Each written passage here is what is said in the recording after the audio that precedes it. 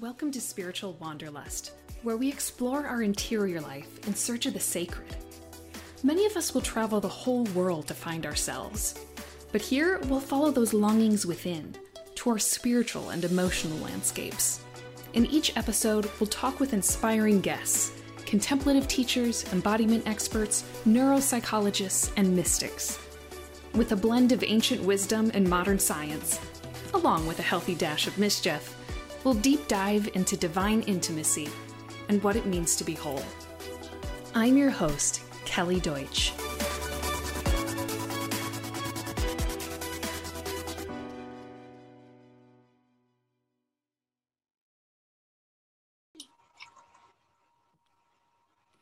Hello, everyone, and welcome to the Spiritual Wanderlust podcast. My name is Kelly Deutsch, and today I have joining me a unique guest who has spent much of his life as a hermit and is now in charge of the cause for canonization of a Russian mystic.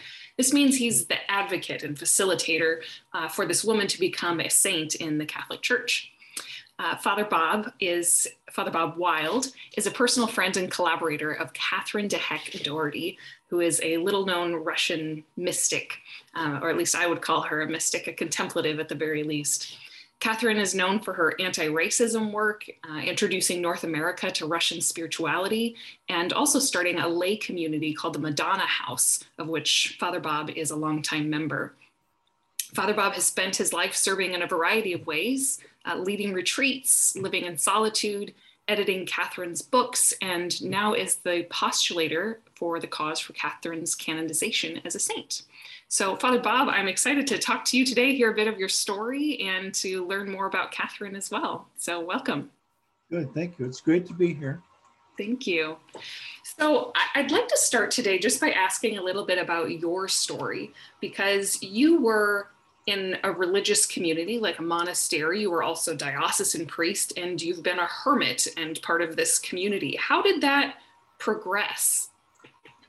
Okay, let me start out with one of the most fundamental experiences of my life.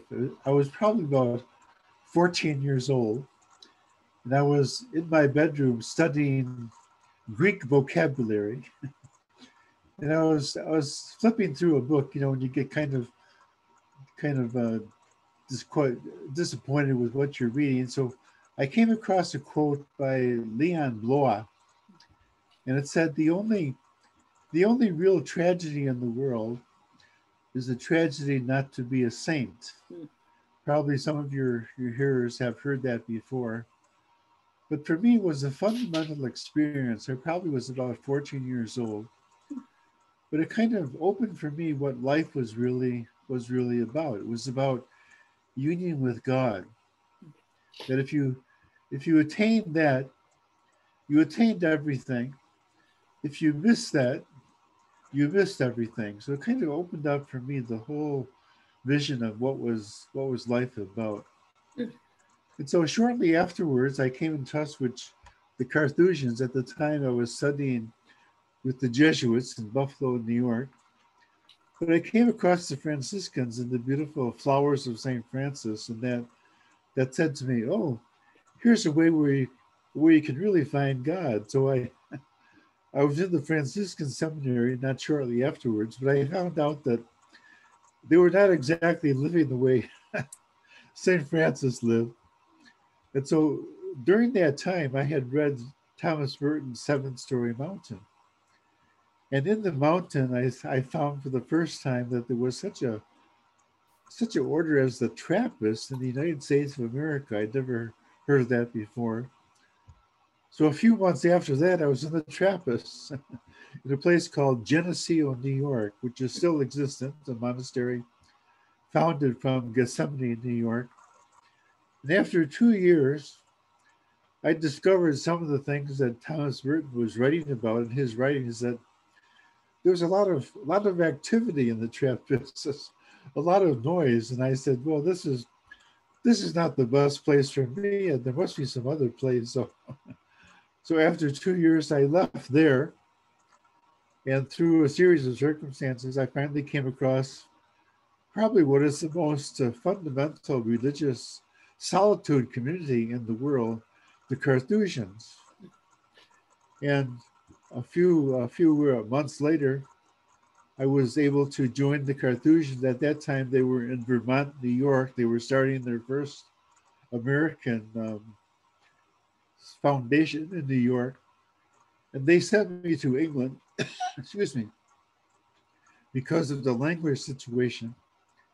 And probably for 2 years there, I came across my most fundamental experience of the presence of the Lord in 2 years of almost complete solitude, except for going to the divine office and different things. But it was a life of total solitude all week long. And I think that was the most fundamental change in my life because it became clear to me that life was about the experience of God, experiencing the presence of God in your life. And that was for me the most profound experience. But after 2 years, they decided that I probably didn't have a vocation, which was one of the greatest disappointments of my life. And part of me is still in a cell in England, in the Carthusian monastery. Hmm. So I returned to the States, and one thing led to another. I became a diocesan priest in Buffalo, New York. Spent about 3 or 4 years in the parish life. But in that time, I became aware of Madonna House. Some priest friends of mine were going to Madonna House. And so I went there and finally met the community in Catherine. And it was one of the communities that, that people were writing about community life and men and women living in the same community, et cetera, et cetera. One of the things was the Poustinia, which you can talk about a little later on, but that was one of the attractions for me, a life of solitude and silence. And so when I went to Combermere, one of the most extraordinary things is the first day I was there, I was sent to live in a Poustinia situation, which today would be an unthinkable thought. But it was like Catherine recognized my desire for solitude and silence. And so that was the beginning of my life as a Pustinic in Combermere. So very briefly, that was that was my vocational journey up until Combermere in probably about 1971 or so. Yeah, thank Yeah. you. There are a few things that stood out to me there. One is that Leon Bloy quote, or I forgive my lack of French pronunciation, but the tragedy of, the only tragedy in life is not to become a saint.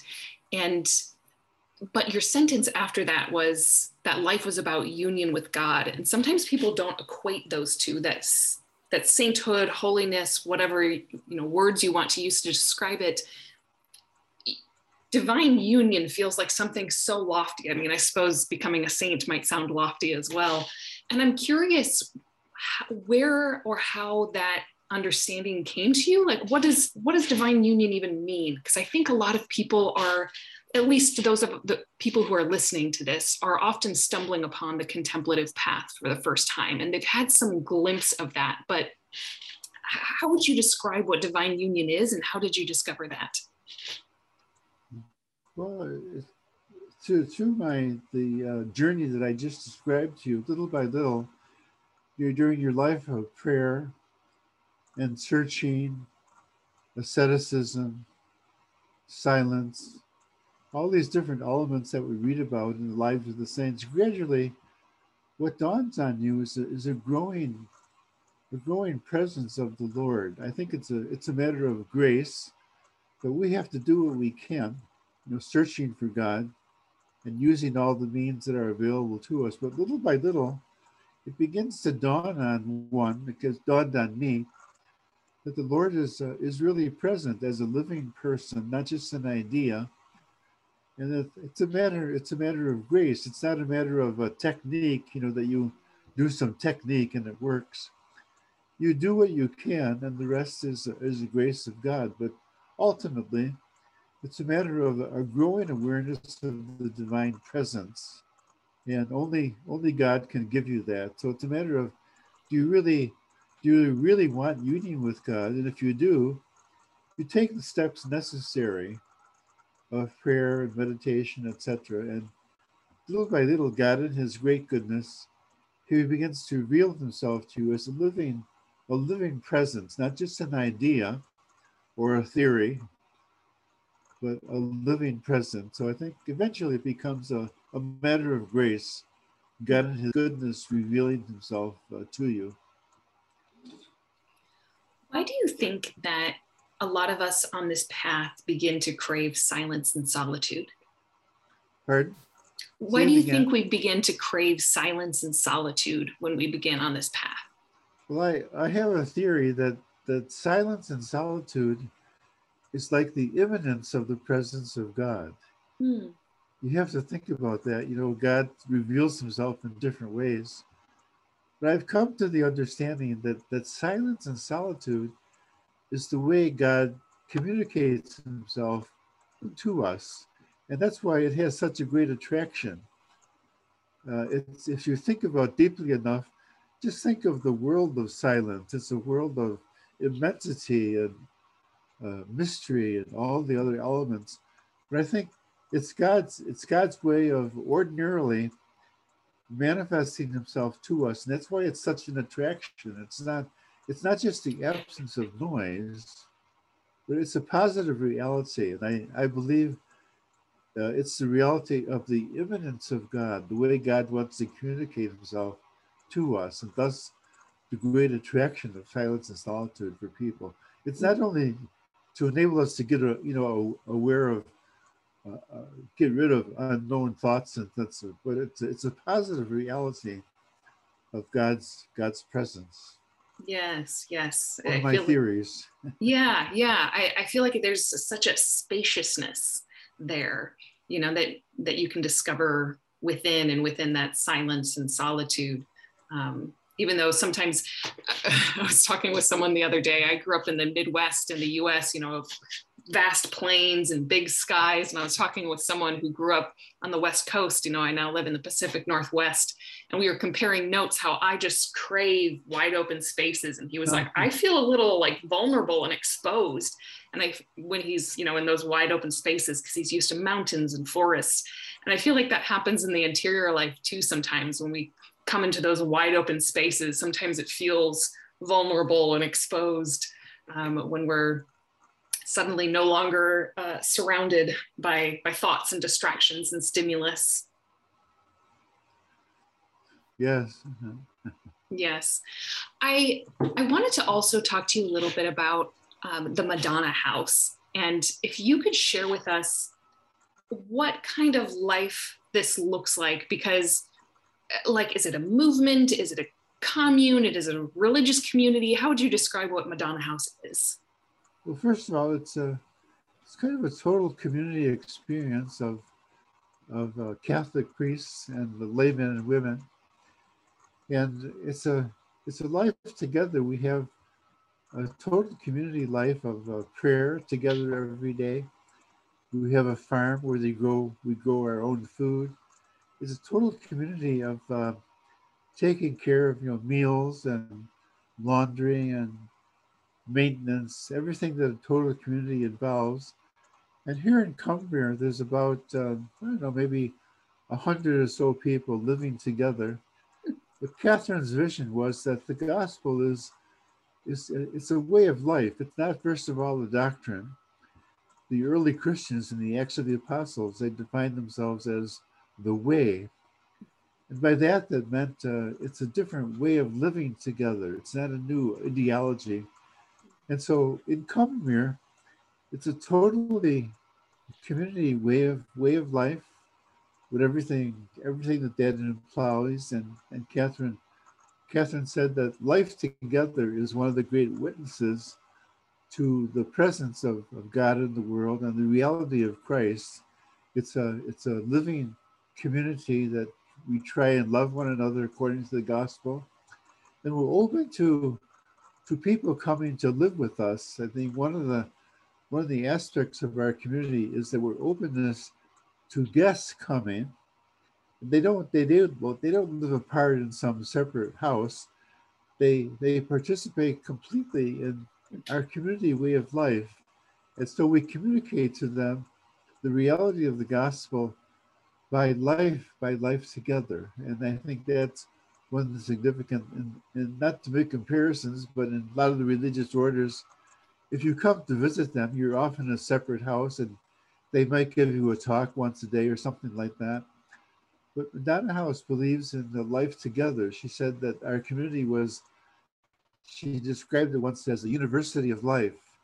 That is where you come together and live together and communicate the gospel week after week, life after life, hour after hour by actual living. So you might say Madonna House is the total community experience, and our life here in Combermere is the center of our community. And so anybody who is interested in joining Madonna House, they would come here and live with us. And after a while, if they decided to apply for membership, they would come, and it would be the beginning of their joining our community. We also have a number of houses in different parts of the world. And we have a house in Russia and Belgium and England and different parts of Canada and the United States.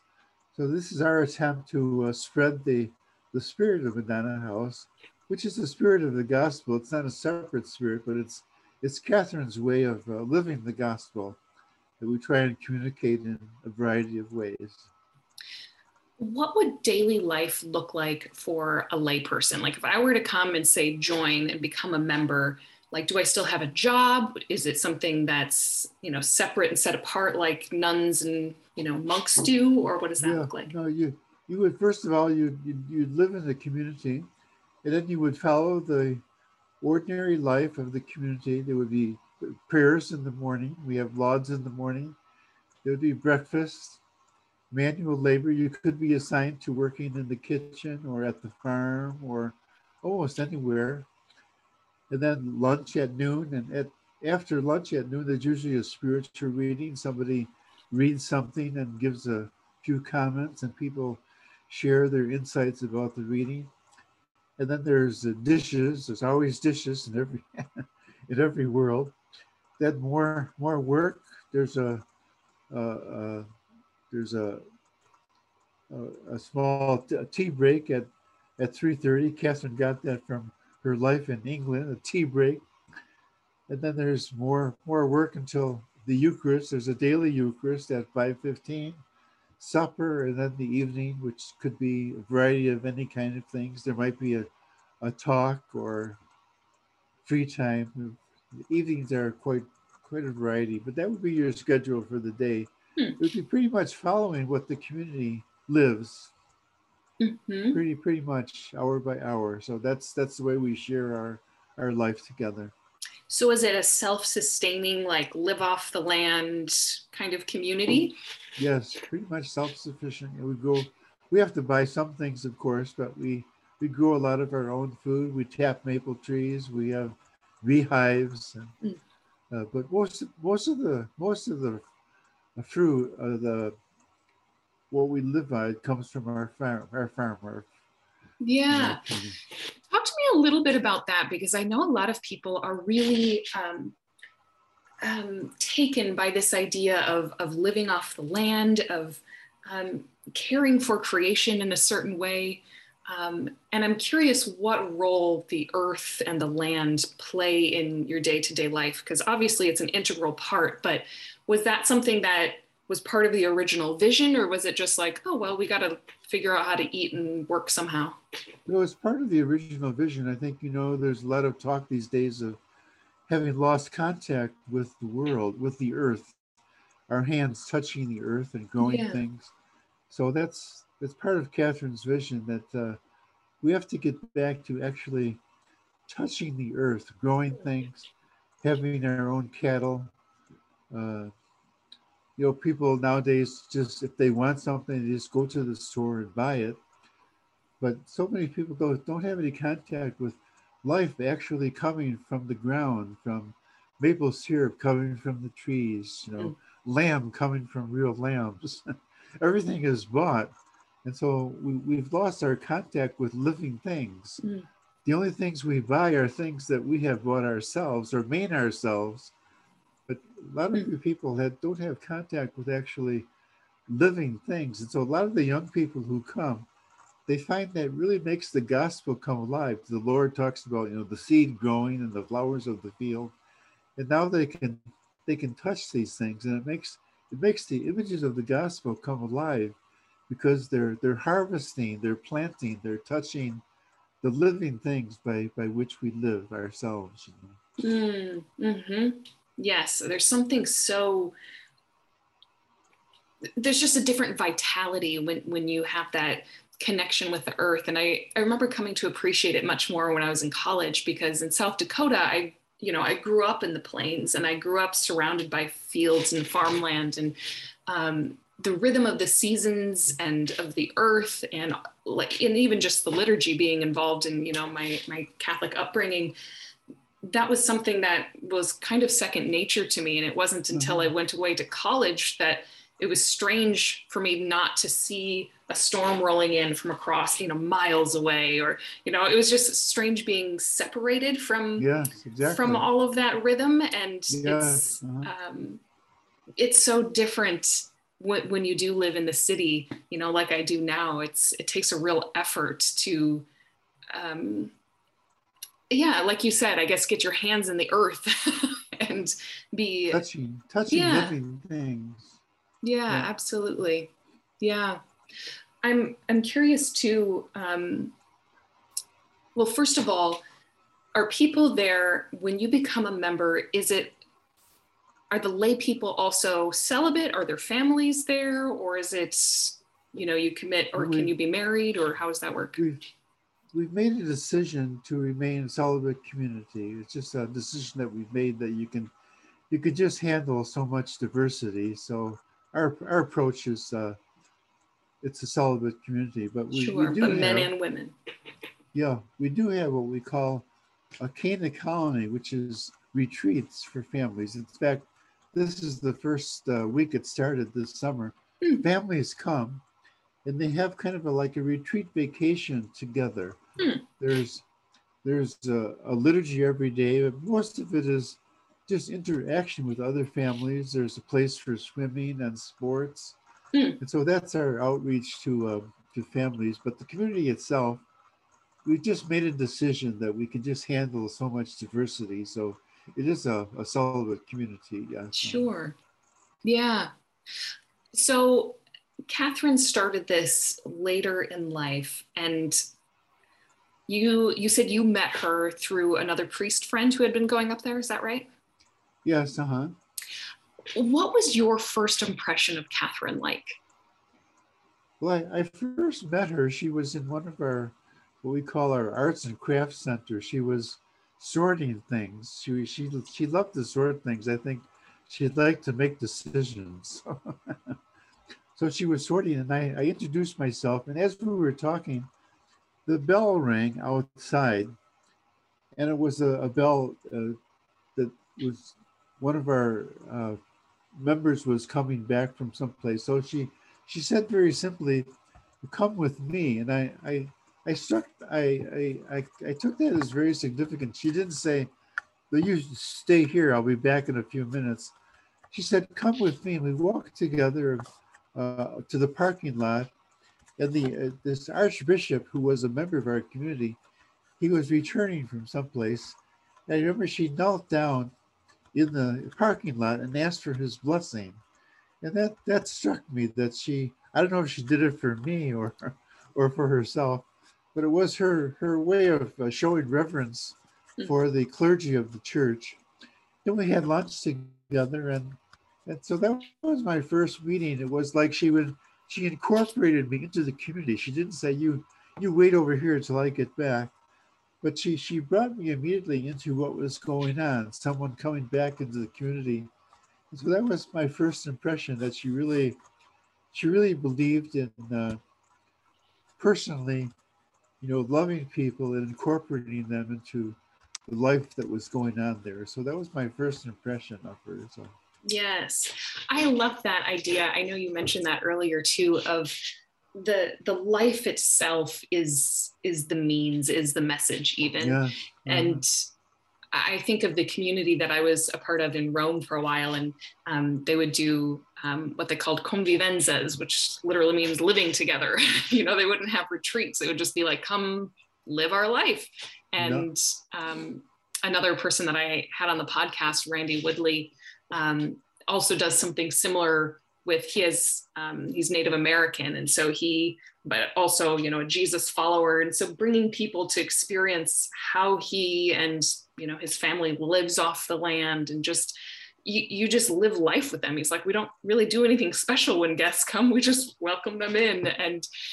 But it's remarkable how powerful that is, Yeah. because it's so distinct from, again, our kind of urban corporate lives that we live, to be brought into a different rhythm and lifestyle, and you get to feel it. It's so embodied, it's in your bones, in your skin, it's in your manual labor that you do. It's having lunches together. It's like what the first thing the Lord said when the guys came to him and said, "Where do you live?" He said, "Come and see. Come and see how I live, and live with me." So that's the most powerful experience that we can have, living with people who are living the gospel. Yes. Come and see. Yes. And you also mentioned, Catherine had this reverence for clergy, but I also, from things that I've read and things that she said, it sounds like she also had no qualms about speaking very frankly to them when they needed to, have a little talking to. How would you describe her relationship with I'll have clergy? to tell you a story, one of my favorite stories. A priest came to visit at Madonna House, and he had never met Catherine before. And they put him down for lunch right next to her. And during lunch, he was talking on and on about he's going to study psychology, because that's the thing needed today, et cetera, et cetera. And Catherine just listened. And after he was finished, she said, "That's a lot of horseshit." And he didn't know who she was. She said, "I beg your pardon." He said, you heard me. It's a lot of horseshit. She said, "If I want medical experience, medical advice, I go to a doctor. If I want psychological advice, I go to a psychologist. If I want advice about God, I go to a priest." And then she said, "Talk to us about God." And it really made him, he told me afterwards, very angry. But for a couple of days, he thought about it, and he decided that she was right. And he never did go to study psychology, and he became quite a good evangelistic Catholic clergy. So if she sensed that if a priest was going contrary to his real vocation, she knew how to shake you up. And he often recounts that story, that it changed his whole life, Yes. I feel like that kind of Eastern quality about her, of just that bluntness, like some of the stories, even in her early anti-racist work in New York, or when she was speaking in Georgia, and I can't remember where I read the story about I think it was a Georgian woman told her that she stank like a Negro, and she was like, "And you reek of hell." I was like, all right, no mincing words here. She said it like it was. But I also wanted to ask about Catherine's Russian roots and what impact that's had on her spirituality and on the Madonna House, and how she unites East and West. What does that look like? Well, first of all, she was raised pretty much as an Orthodox person. The Orthodox, I think even today, they don't concentrate too much on what we call catechism or catechesis. Their formation is mostly through the liturgy, home customs, pilgrimages, through experience, And so Catherine, in her early formation, was quite Orthodox. But at a certain point around when she was maybe 7 or 8 years old, her father, because of his business, he had to move to Egypt, and she was put in a Roman Catholic school run by the Sisters of Zion. Their order was founded especially for relations between the Jewish people and the Christians. And for 4 or 5 years, she had a profound vocation. She had a profound education in Roman Catholicism. And so before she was ever had to leave Russia, she had within her what Pope John Paul II calls the two lungs of the church, the Eastern and Western lungs. And so when she finally was in England, she came across these same sisters in England who had taught her in Egypt. And so she decided to become a Roman Catholic because she knew she would probably never return to Russia. So she, even in that school in Egypt, she had a desire to become Roman Catholic. And so she finally saw the opportunity to join the Catholic Church. So that began her long experience of Catholicism in the Catholic Church. You know, she was continued to be a Russian, but she tried to learn about her Catholicism. She was what you might call a good Catholic woman. She went to the Mass every day and Stations of the Cross and the Rosary. So, and the people who started to join her in her apostolate to the poor, they were all Catholic. So she hesitated to impose on them anything from her Orthodox Russian roots. So until she came to Combermere, she was pretty much a Catholic person in her writing. She never went to Orthodox liturgies. She always went to Catholic masses. But when she finally came to Combermere, that's another story if you want to get into it.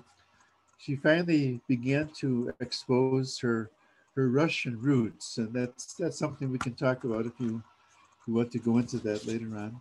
Yeah.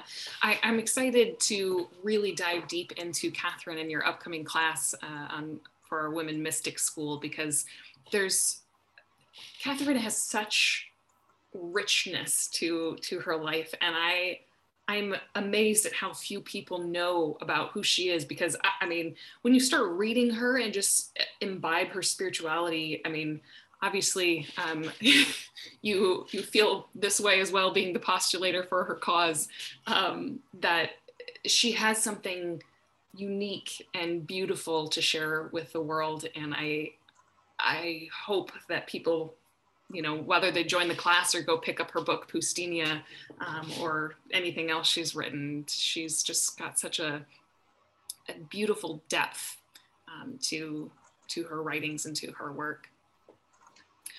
I don't say this lightly, but I've studied Catherine most of my life. I think her spirituality is one of the greatest in our whole Catholic tradition. I don't say that lightly, but she has a profound spirituality that covers every aspect of human life.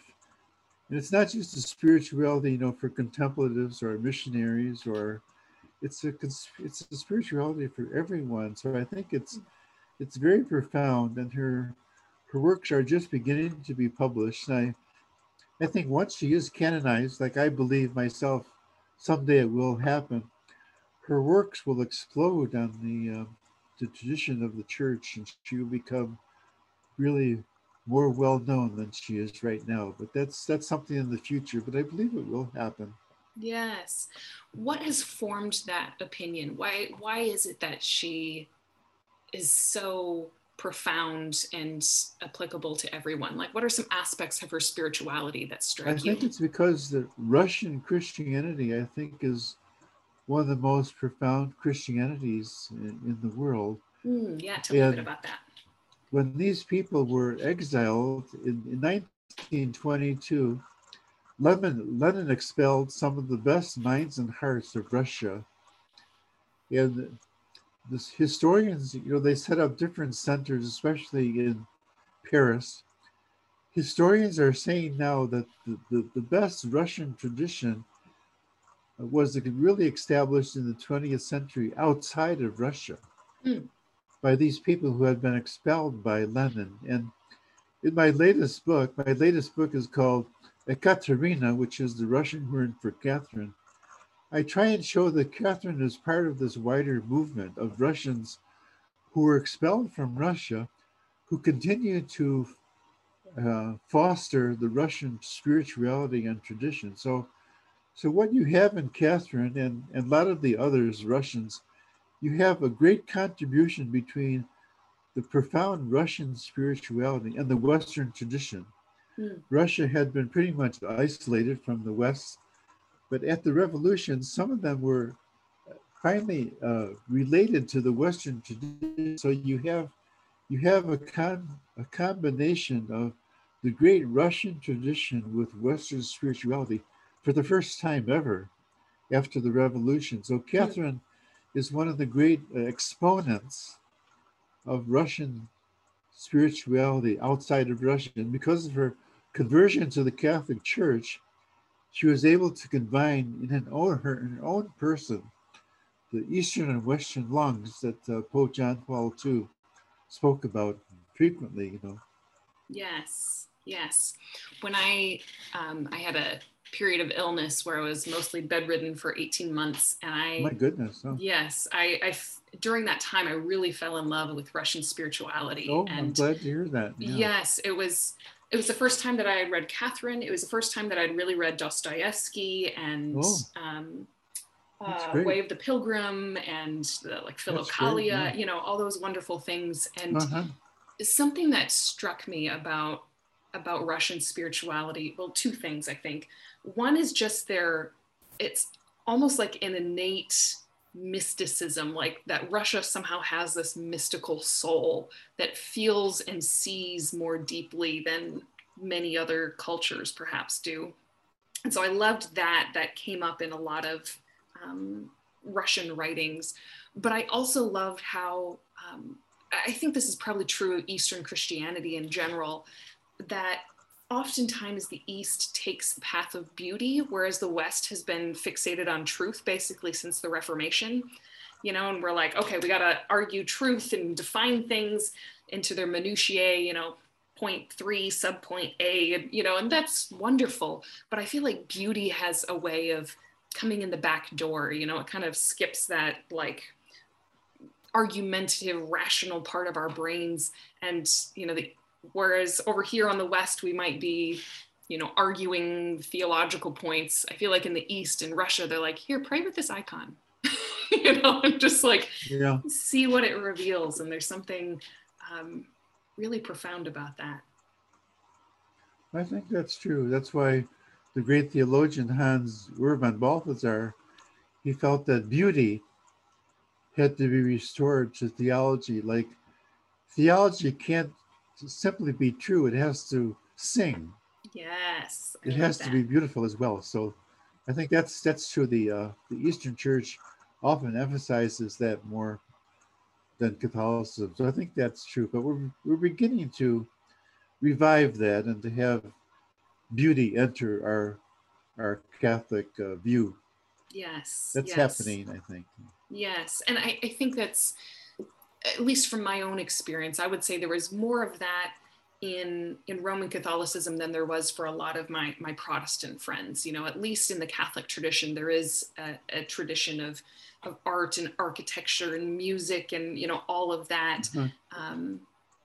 Yeah, I suppose it just depends, because I know there are plenty of well, everyone has their own experience of Christianity, I suppose. And so making sure that it involves the body and our sensual experience, like our five senses, is, I think, Yeah, I think that's critical. one of the attractions of Catholicism, that it appeals to the religious needs of people. Mm, People just don't have intellectual needs, but they have religious needs like mm, song and liturgy and icons and painting. And so I think Catholicism applies to the religious needs of people. And that's why it's so popular and one of its attractions for so many people. So. Yes, I feel like so many of those that you just named are also just our embodied needs. Like we Yeah, crave ritual or to express you know, in whether it's song or paint or sculpture or whatever, you know, the creative expressions as well. One thing I wanted to talk about as well was what being a postulator involves, because I don't think too many people get to meet postulators, people who are in charge of, you know, the canonization process of a saint. What does that look like? Is it a full-time job, or what does it all involve? Well, first of all, a postulator is someone who has to kind of collect whatever he can about the life of the person. The church is trying to decide if this person should be raised to what we call the altars of the church. Should they be raised to canonization? So his or her job is to provide all the information about the life of the person so that the church can make a decision whether she should go ahead and proclaim this person, you know, a saint. And so that's been my job. Catherine lived such a long life, so she has a lot of letters. We estimate that she has about 50,000 letters. They're not all of the same. Wow. They're not all of the same, you know, importance. But she wrote so much and lived so long. She lived 89 years. So my job is. Has been to collect the information and eventually to present it for the church's evaluation. So that's the process going on right now. It's still at what we call the diocesan stage. That is, nothing has gone to Rome yet. But because of her long life, it will take a while before we can get all the information together. We have a wonderful archives here at Madonna House. It's almost like a semi-professional archives, and so we're kind of ready for the final investigation whenever that will come for the church to make a decision. So, but like I said before, I believe that her life is so profound that I believe one day she will be canonized, but it's probably not going to be in my lifetime, or probably not even in yours. You're a younger person than I am, but it'll be probably in the future sometime. But I think eventually it will happen. Please God, so keep that in your prayers. Yeah, absolutely. I'm curious what criteria the church uses for who gets called a saint or not. Because if technically a saint is just someone who's in heaven, like how does the church say, you know, this person gets to be called like Saint Catherine or not? Well, basically, it's if they have lived in a heroic way, the gospel of the Lord. You know, she talks about a heroic life. So, you know, we're all trying to be, you know, good Christians, good people, but some people are living it in a very heroic way, and that's what a saint is. So the church tries to determine, did this person live a heroic Christian life, not just an ordinary life, but was their life lived according to the really profound challenges that the Lord offered to people? So I think that's the criterion. Their life was a heroic life of the gospel. That's what the church tries to decide. And so you look at what the person did, their writings, their experiences, their apostolate. Was this thing more than normal, more than the ordinary Christian life? So that's the criterion, basically. Yes. I love too that heroic doesn't necessarily mean like they accomplished huge things in the world. You know, like some people are going to be like a Mother Teresa, or, you know, someone who just like did amazing things or founded an order, you know, and Catherine did found like Madonna House and the Friendship House in New York. But I love too that saints also include, you know, married couples or porters, like people who were in charge of just welcoming people at the door of a monastery, or Therese, for example, who just, you know, she died when she was 24. She became a nun, but like, it's not like she went off and like, became this crazy missionary all over the world. I mean, she interceded, but a simple life can also be a heroic life. Yeah, I think one of the aberrations of the church has been not ordaining lay people. And in the last 20 or 30 years, there's been a number of lay people now being canonized. But I think in the history of the church, that's been one of the blind spots. You know, we've ordained bishops and priests and religious, but I think there's been a real lack of awareness of laity in the church. But that's changing now, and Catherine will be a good example of that. But I think there has been a blind spot of not recognizing lay sanctity in the church. There should actually there's a lot of lay people in the church, as you know. Quite a few, yeah. It's quite an aberration that most people canonize are religious and bishops and priests. I think that's a real aberration. It has to change, and it's changing now with the last few popes. So let's pray that continues. You know. Yes, yes. That's one thing that we really wanted to emphasize in our women mystic school too, is to make sure that we have a number of lay women, because so often we hold up like Teresa of Avila or even Julian of Norwich or, you know, Hildegard or some of these great mystics, and they're wonderful. But sometimes when their life is just so different than our own, it's easy to just leave them kind of on a pedestal somewhere on a shelf. Like, that's wonderful.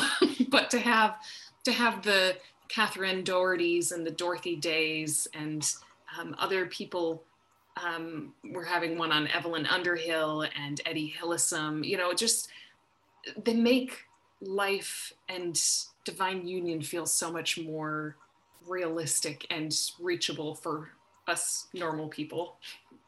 It also portrays a real wrong idea of holiness, that holiness is mostly for religious.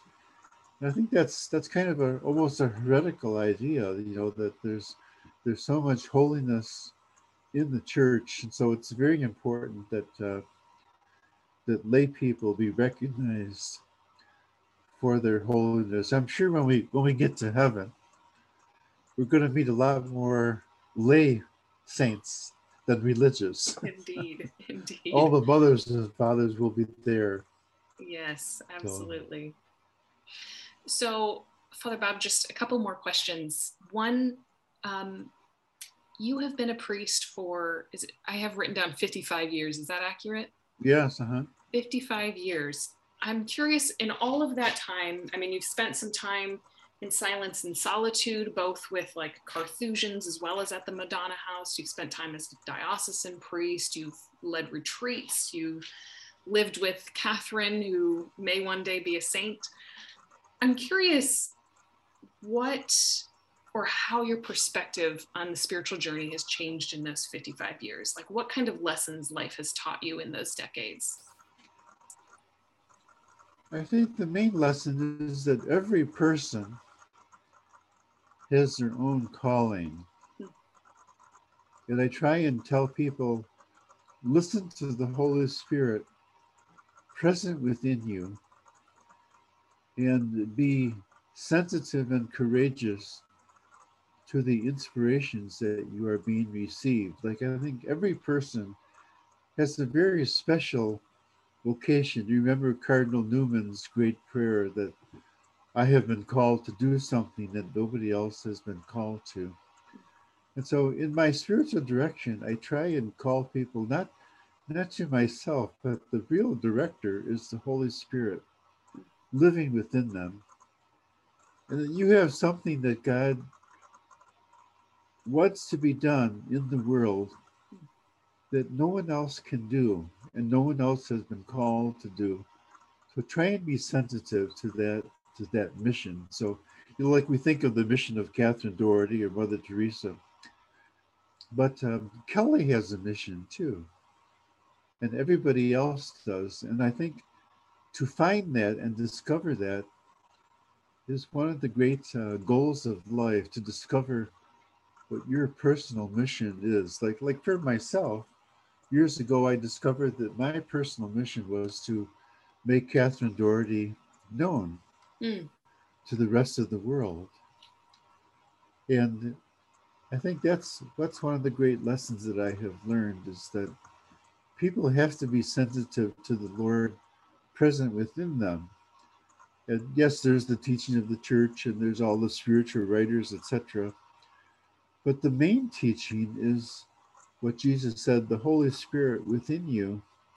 He will guide you to everything that I have said to you. And so that's important for every individual. That's the core of their life. So I think that's one of the main lessons that I have learned for myself and for other people, that we all have a special mission.